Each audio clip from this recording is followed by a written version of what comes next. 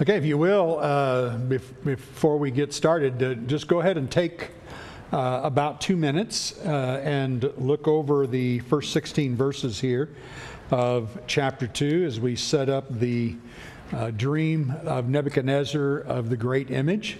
So take just a couple of minutes here of silence, and I'd like to get your observations, and we'll make some observations and some applications in the first 16 verses.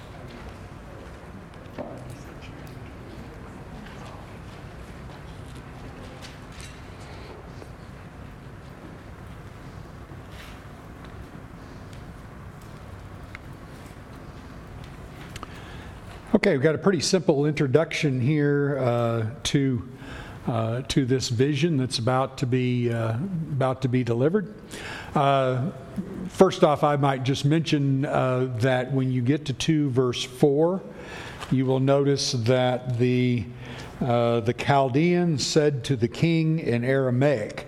And right there begins the very unusual Aramaic section of the book of Daniel. And that goes through, as you can see on the screen there, that goes through chapter 7, verse 28. I can see right now that I forgot to individualize my PowerPoint thing, so now you get the whole screen at once. But at any rate, you see the Aramaic section there.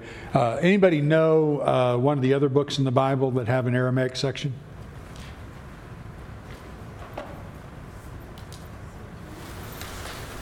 No? Okay, none of you get to go to heaven. You have to know this. That's the end for you. So you just no. Anybody? Ezra. That's right. So Ezra also has an Aramaic section because talking to people who speak Aramaic. Can you think of a reason why there would be an Aramaic section that covers these chapters 2 through chapter 7?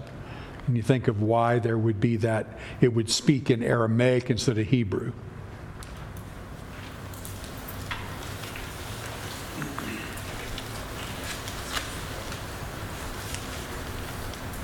No? Got a guess? Yeah, go ahead, John. It was sort of the universal language at the time. Yeah. This section. Yeah. So this is about world empires, as we'll see in this particular vision and another in chapter 7 especially.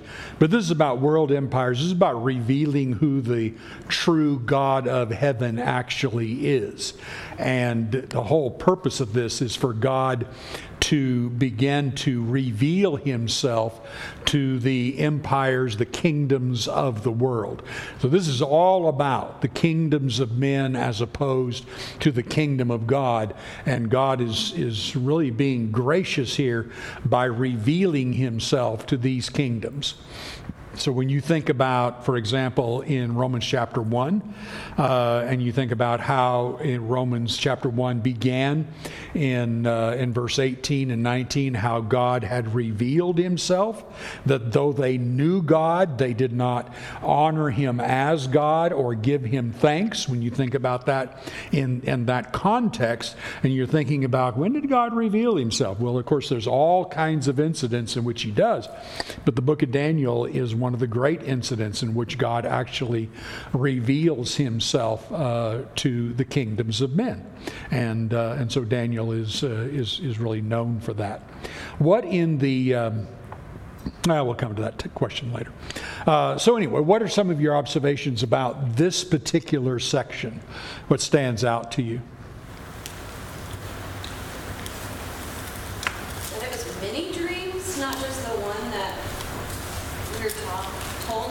Okay. He had, it says he has dreams. And yet there's one main dream. I can't answer that. Yeah, exactly. What else? Yes. Barry, I made an observation that I think chapter 1 of Daniel takes place in the first year of King Nebuchadnezzar's reign, because this says the second year. Yeah. So chapter 1 has to be the first year of Nebuchadnezzar's reign. And chapter 2 is an example of Daniel and his friends being exemplary above all the others. Yeah, and yet it took them 3 years before they were able to present themselves before the king. That's right. So there's a contradiction in Scripture. Everybody throw their Bibles away. I've got a trash can in the back. No, good observation. Actually, what you have here is in the first year is the presentation year of Nebuchadnezzar when he comes back, and this has been suggested by a lot of people, but you have a presentation year, and then you have his first year, then you have his second year. So the second year is actually 3 years in which he has reigned, but this is the way the Babylonians would have looked at it. And at any rate, good observation. Real simple little point there. But some of those who doubt the Scriptures have a meltdown when they see this and go, see, well, even if it was a regular human being writing this, they're not that dumb. Yeah, I'm going to say that Daniel and his friends had to be prepared 3 years to meet before the king, but it was only the second year when they did. Come on.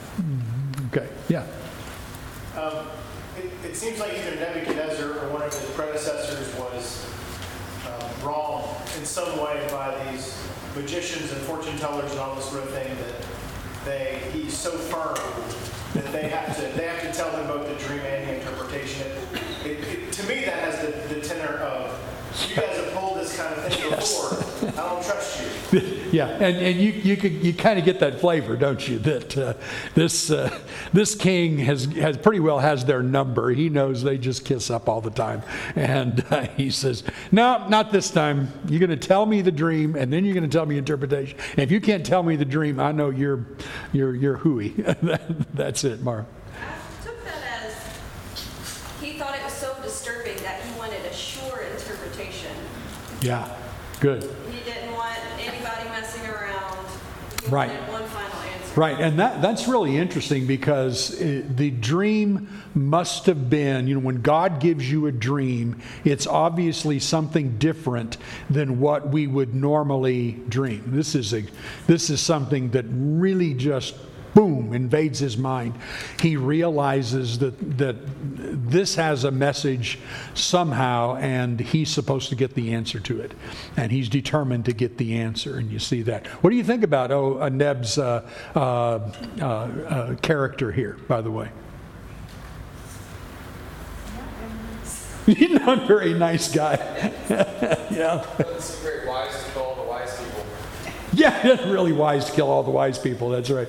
All your counselors, everybody. Well, see, probably he didn't have a lot of confidence in them anyway. But it doesn't matter who it is. He's going to kill Daniel. He's going to kill his friends. He doesn't care who it is. He's killing them all. And I love the second answer that these counselors give him in verse 11 of chapter 2. He says, "The thing that the king asks is difficult, and no one can show it to the king except the gods who dwell not with flesh." King, you're asking something that only the gods could answer, and how are we? You're expecting something far more than what we could even do. And that's true. There was obviously truth in that. Okay?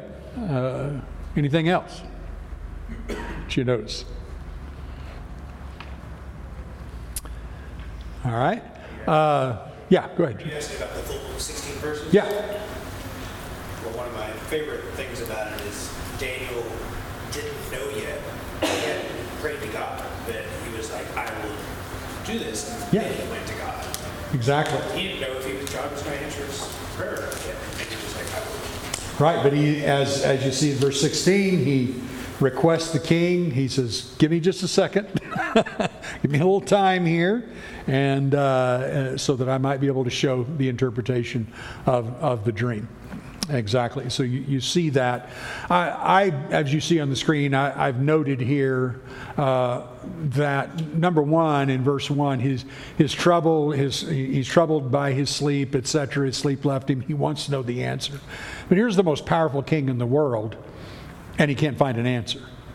Again, it doesn't matter who you are, your answers are going to come from God, and that's the only way this is going to happen. There seems to be a lot of parallelism between this story and the captivity in Egypt.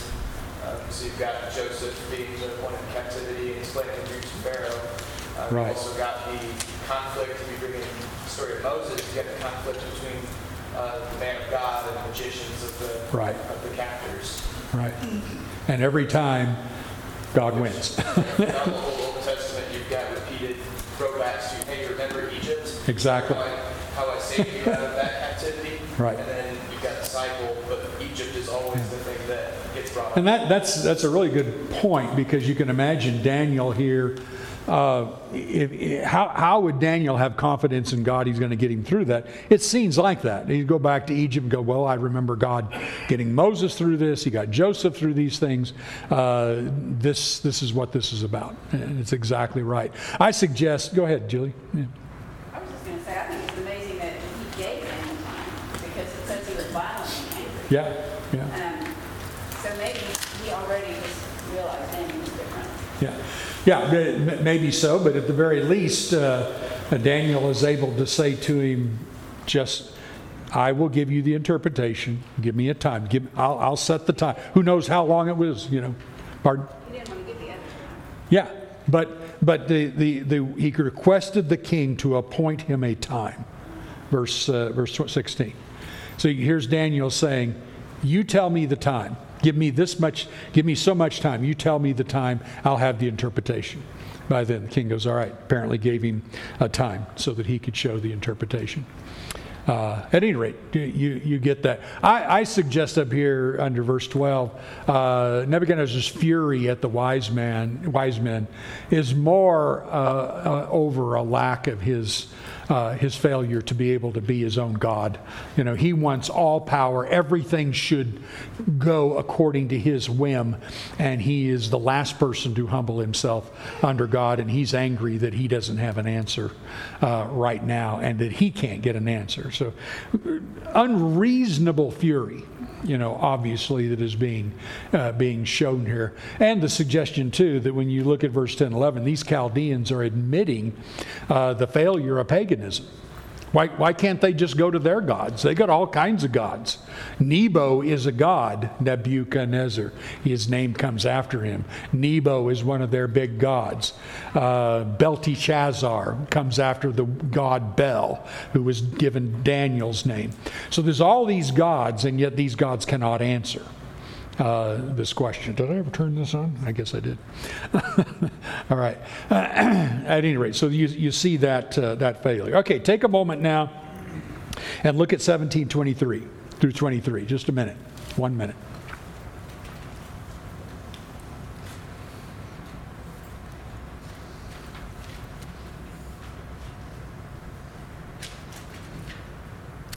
Okay, make some quick observations there. What are some things that stand out to you very quickly? I like how there's a hint at what the dream means in Daniel's prayer.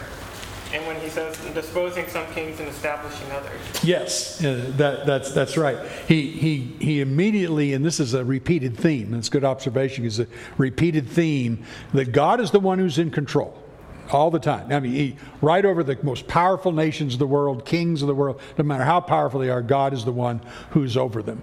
Excellent. Okay, what else?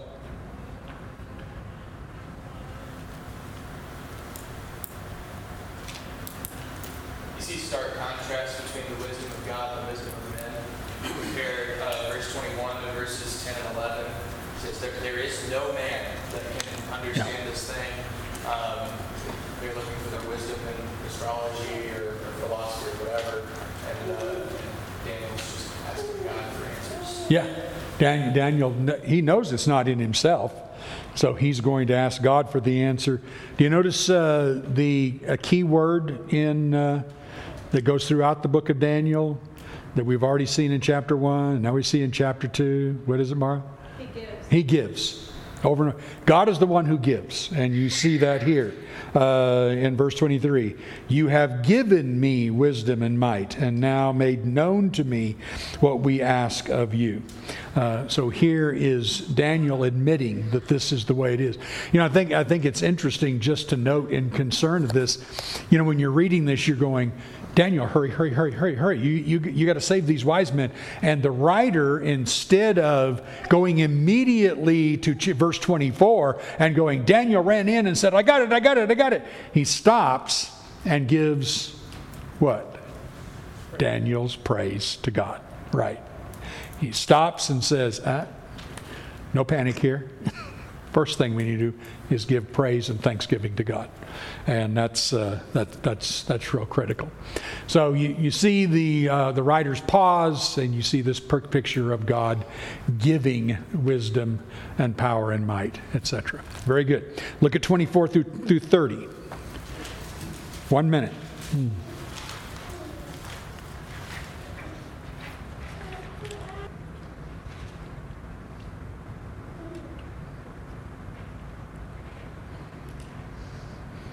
Okay, so what is the key here? What do you see?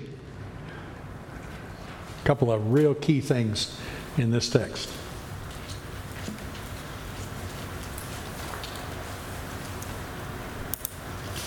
He makes clear who the wisdom is coming from, who the information. Speak up. He makes clear to Nebuchadnezzar who the information is coming Yes. So first and foremost, Daniel's like, read my lips. This isn't me. In fact, pretty good rebuke, doesn't he? Verse 27, he basically sides with the other rulers, the other counselors and wise men. He says there's no wise men, enchanters, magicians, or astrologers who can show the king the mystery that the king has asked. So that's just really true. But there is a God in heaven. And he can deliver this. And then again, verse 30, it isn't me. It isn't me. Didn't come from me. So he's really making sure that there is no honor given to him. And we know how that works. Just like when the Apostle Paul and Barnabas, went into Lystra, and they all thought they were a god and wanted to offer to them, and Paul and Barnabas are standing on their head trying to say, it's not us. But they speak in the Laconian language. It's a little challenge. It's not us. Don't do this. So this would be the tendency of that day. Good. What else do you notice? Mara. Nebuchadnezzar wished to give a man who was given a name to glorify his God credit for the interpretation. Instead, he was forced to acknowledge a God, not only by what Daniel just said, but what the wise men said. They were wise in what Good. they said. And Nebuchadnezzar is forced at every point to acknowledge that he is not a God. That's right. Good point. He has to acknowledge that it's not just Daniel. He gives Daniel honor, but he has to acknowledge that it's absolutely greater than Daniel, no doubt. Okay, somebody else. Yeah, Drew. I think it's interesting that in verse 18 he was seeking mercy so that he and his three buddies would be destroyed. But then his message is, hey, don't even go destroy all the other wise men. Yeah. Like he shows mercy to them and cares about them even in the midst of like saving his own skin. Yeah, great point. I mean, Daniel could have said, those other guys, you really should put them to death because, after all, they're a bunch of frauds. I could tell you. He doesn't pull that stuff. Here's a man of integrity without doubt. Anything else? Look at it from God's, big picture. What's God doing here that is an act of graciousness? Well, the act of graciousness is even to give him the dream. Yes. Here is God concerned, and he doesn't just do it this time. He's going to do it in chapter 3, and he's going to do it in chapter 4. He is going to do everything he can to get Nebuchadnezzar's attention that there is a God in heaven. God is bursting into history here. in major empires, major kings, God is coming into to their lives and interrupting everything to try to get them to acknowledge who the real power is. And this is going, God, to send the Apostle Paul to preach to Nero is pretty impressive. He's also giving opportunity for his people to have a role in this and to make themselves more comfortable, give them more opportunity to Absolutely. Yeah, absolutely. Once the others who are in captivity, and then eventually, of course, those that come with Ezekiel a number of years later, these kinds of things should have given them a lot of encouragement. That there's no doubt, and so Daniel becomes one who exemplifies then that God is still involved, even though at this particular point, I mean, you are at the point where the nation of Israel or Judah really is no longer an independent nation. They are in subjection to Babylon, and it's not going to be long before they will be absolutely wiped out and not even have a nation. So it's a critical time for them, for the people of Israel, to learn something about what God is doing. So it's not just for these others. All right. So I pointing that out in verse 30 there, that you may know the thoughts of your mind. It's God who wants basically for you to know these things, and God is introducing himself to this nation. Okay, let's read together. For time's sake, let's read together 31 through 45 here, and then you pick out some of the key things here. For most Christians, this is fairly well known. If you haven't studied this before, this will be somewhat different for you, and all you need to know is a little bit about ancient history, and this will fall into place. So here he starts with telling him what the dream was. You saw, O king, and behold, a great image. This image, the mighty and of exceeding brightness, stood before you, and its appearance was frightening. The head of this image was of fine gold, the chest and arms of silver, its middle and thighs of bronze, the legs of iron, its feet partly of iron and partly of clay.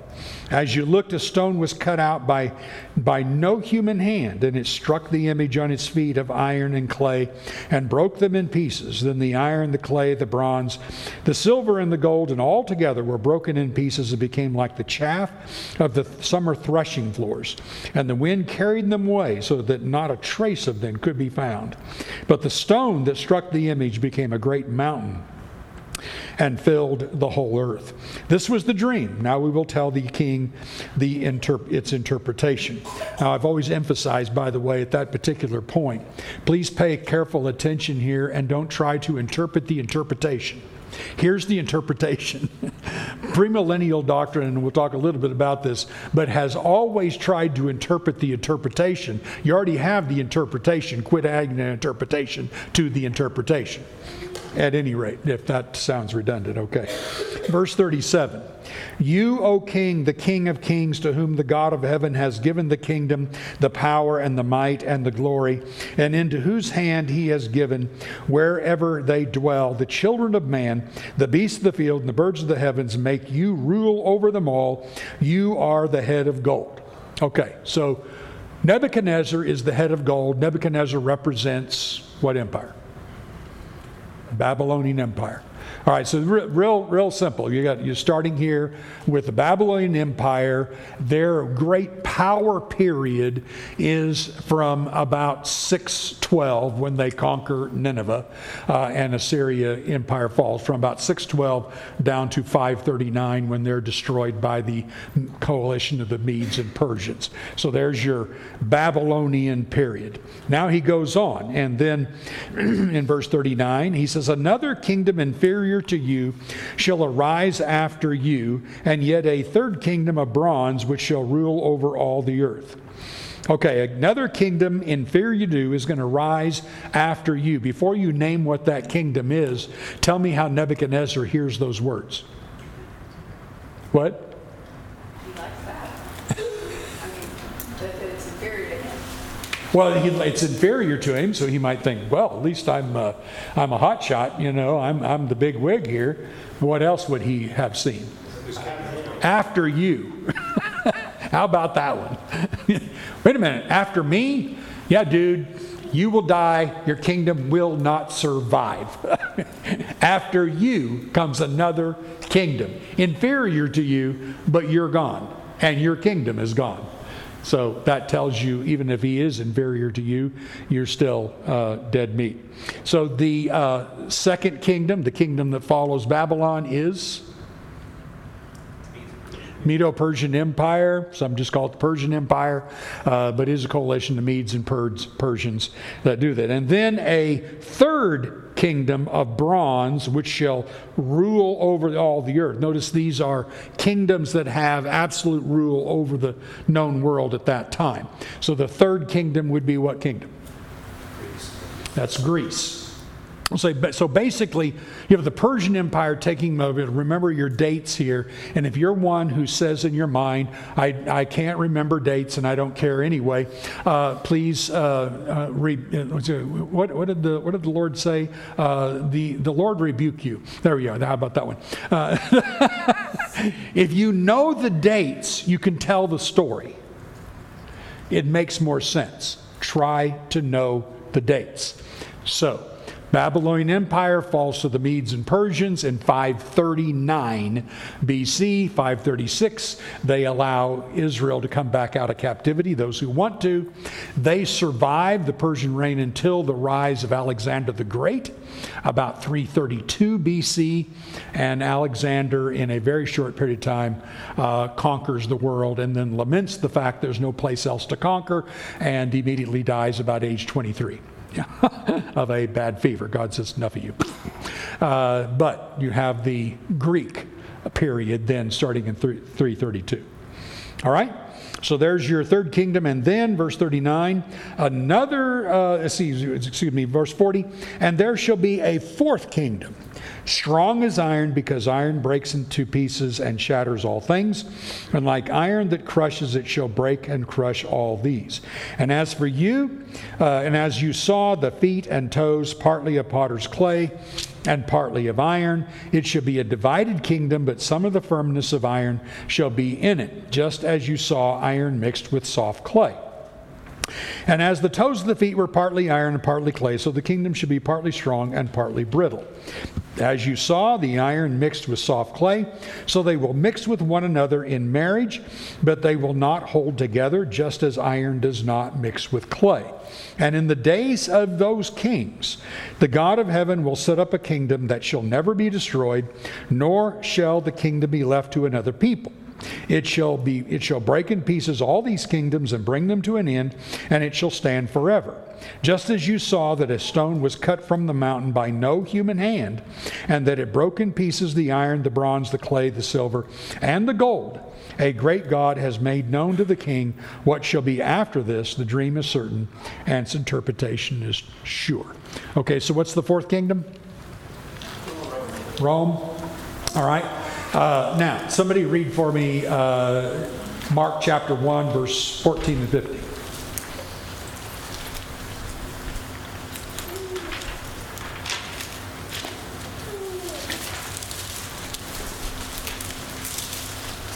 Now after John was arrested, Jesus came to Galilee, proclaiming the gospel of God and saying, "The time is fulfilled, and the kingdom of God is at hand. Repent and believe in the gospel." How about that? The time is fulfilled. All right. The time period that had been prophesied about the kingdom of God coming, the time is fulfilled. We're in the Roman Empire, or around 30 AD, something like that. The empire as an emperor empire has been going on since Augustus, about 2930 BC, and so the time has arrived. It's been fulfilled, and the kingdom of God is at hand. Fortunately, the premillennial doctrine has really waned over the past 20 years. I think probably because all the things that these guys were spouting at the end of the 20th century never came to pass, and they put the tail between their legs and went back home. But their view was that when Jesus came, he wanted to establish the kingdom, but the Jews killed him instead, and he went, God, we'll have to establish the church instead, and I'll come back in a couple thousand years and we'll try again.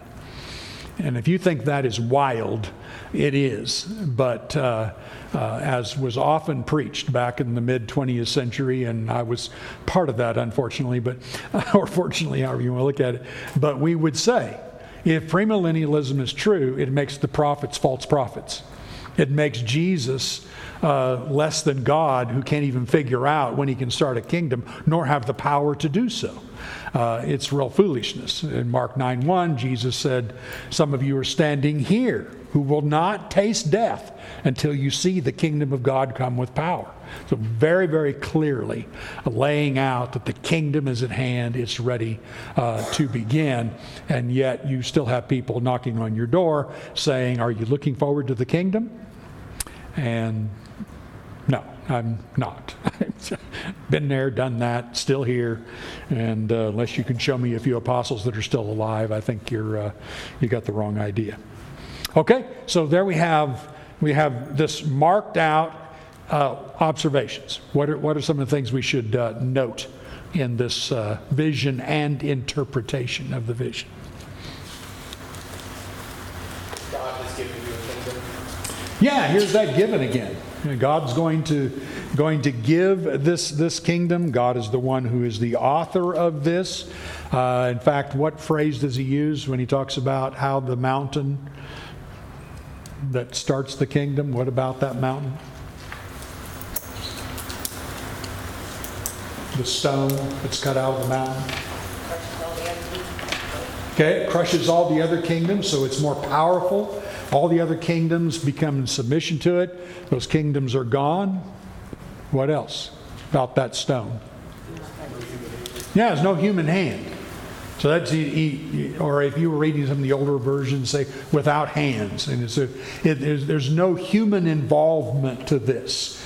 God is going to cut a stone out of a mountain. In prophecy, what does mountain usually stand for?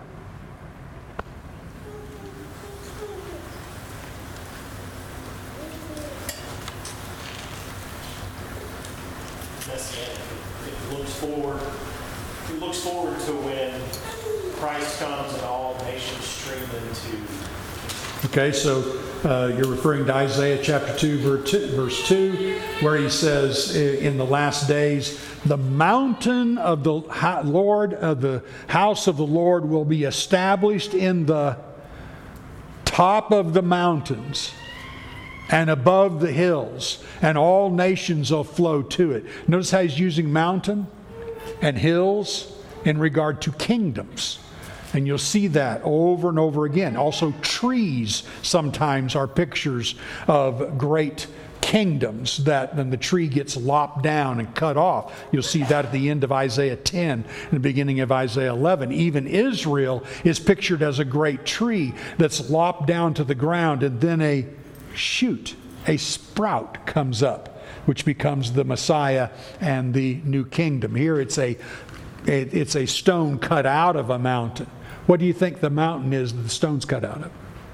What kingdom?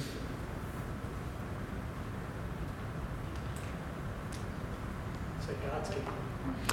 No. The stone that's cut out of the mountain becomes God's kingdom. What's the mountain that the stone is cut out of? Pardon? Judah, yeah. Israel. Israel is the physical nation out of which God cuts a stone. Who's the cornerstone of God's kingdom? Jesus. And he cuts this out, and he then builds a mountain, a kingdom, a spiritual kingdom that crushes all other kingdoms. Comes out of that. So you're seeing that play there as well. What other things that you see in this dream interpretation? Is there anything to the decreasing value of the materials? Yeah, sure. Yeah, and he seems to indicate that when he says, Neb, your kingdom and everything, it's really the best one. Afterwards come some inferior kingdoms. When you get to Rome, of course, he spends a lot of time on Rome. There almost no time on Persia. He's going to spend time on Persia later on, but no time on Persia here. But a lot on Rome. Why would you think he'd spend so much time on Rome? From what you know in the New Testament, etc. It's the time when the kingdom is established. Christ. Okay, one of them, it's going to be the time in which God's kingdom is going to be established. That's exactly right. And how does Rome treat God's new kingdom? Not good. Book of Revelation is going to spend a lot of time, chapter 13, with this fourth empire, making a specific reference to chapter 7 of Daniel, which has another dream that's very similar to this, in which Daniel has this particular vision and sees a fourth empire in the same way. It's a very brutal empire. So you talk about its quality, not quality, it's iron, and it's brutal. So it indicates a very hard, harsh nation. Rome ruled through brutality. They brought peace to the empire and were lauded by its citizens for bringing peace, and yet the peace was at the expense of people's lives. You follow us or die. It was just really that simple. That's why crucifixion. They crucified anybody who was seemingly a challenge to the empire, and it was the argument the Jews gave to Pilate as to why they ought to put Jesus to death. He proclaims himself to be a king. You cannot have that in that empire. So yeah, there's that. So then you have, but the iron is mixed with clay, soft clay. What does that imply? Is that two kingdoms? Pardon? Is that two kings where they married in other kingdoms? Not exactly. No, it's more the idea of think of the quality of, think of taking clay and wet clay and trying to attach it to iron and build something with it. But as strong as it is, it's not going to last. Yeah, as strong as it is, it's got a serious weakness. That's right. And it doesn't adhere. So if you know about Roman Empire history, Rome covered a lot of territory, but Rome's biggest problem was they covered a lot of territory. And they're trying to do what every kingdom from that time on has tried to do, practically. Bring the whole world. You think of England, who had colonies everywhere, and they're trying to bring the whole world under their control. How'd that work out for them? Okay, they can barely survive as a nation today. So that doesn't work out for them very well because they can't get nationalism out of the hearts of people. And so what Rome did is they would set up puppet kings all over their empire. That's why you have people like Herod the Great and the other Herods that are in Judea. As long as you keep everybody in control and you follow us and you make sure people pay taxes, we're good. We'll be good. Rome was very poor. It was we don't think of it that way, but it was a very, very poor city. And they relied on taxes of those they conquered in order to even supply themselves and support themselves. So it was needed that they have that. Well, of course, you have that nationalism going on. You're like the juggling act, You're trying to keep all the cats in the house. They're running everywhere, and there's that kind of concern, and that was their weakness. And eventually, what cracked, and they began to fall. And so anyway, he's describing this lack of adhesion. Very, very difficult to put Babylon back together again. the Tower of Babel and all the languages and everybody going off into nationalism, things like that. Very, very difficult to get that all back together. Notice these last words. We just got a couple of minutes here.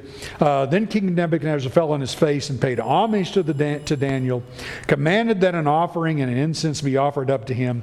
The king answered and said to Daniel, "Truly your God is God of gods and Lord of kings and a revealer of mysteries. For you have been able to reveal this mystery." And so Daniel gets all these honors and remains in the king's court. Notice what he does not do. Notice what King Nebuchadnezzar does not do. I mean, he gives glory and honor to your king, to your God, all that kind of stuff. But notice, let's see, I need to go on here. Notice what he does not do. He doesn't ask how we can extend the kingdom or make change. Well, there's this great God, and he's just been shown that the God of heaven is the greatest of all gods, and yet, why doesn't he say, "Daniel, I need to know more about this God. I need to know how to please this God. I need to know what this God is. He is above all other gods." Yeah. It didn't matter because he said he didn't care because first of all, God is God. And number two, Yeah. this God said this is all going to happen after you die. Yeah. Why should he care about this God? That's right. So there's that initial thing. Yeah, sure. Then you say, your God. Well, Nebuchadnezzar was talking to Daniel. He said, Right. your God. He doesn't say, our God. He said, Yeah. your God. That's right. He still has his little gods and, liturgy in his temples. And yet he says, your God. He says, your God's Yes. more powerful than these little gods in the temple. And you've hit the nail on the head as the picture of paganism. Paganism doesn't matter. To them, it does not matter how many gods there are. That's not the problem. If you said he's the exclusive God, now we have a problem. That's a similar point. I was going to point out that you might have learned something about God, because you might have learned something about God, but he presents an offering and incense to Daniel. Yeah. Which is a kind of interesting relationship. Exactly. And of course, there are some people who would read that and go, "Why didn't Daniel stand and say, stop it?" Well, he may have, but it's not bothered to have revealed it here.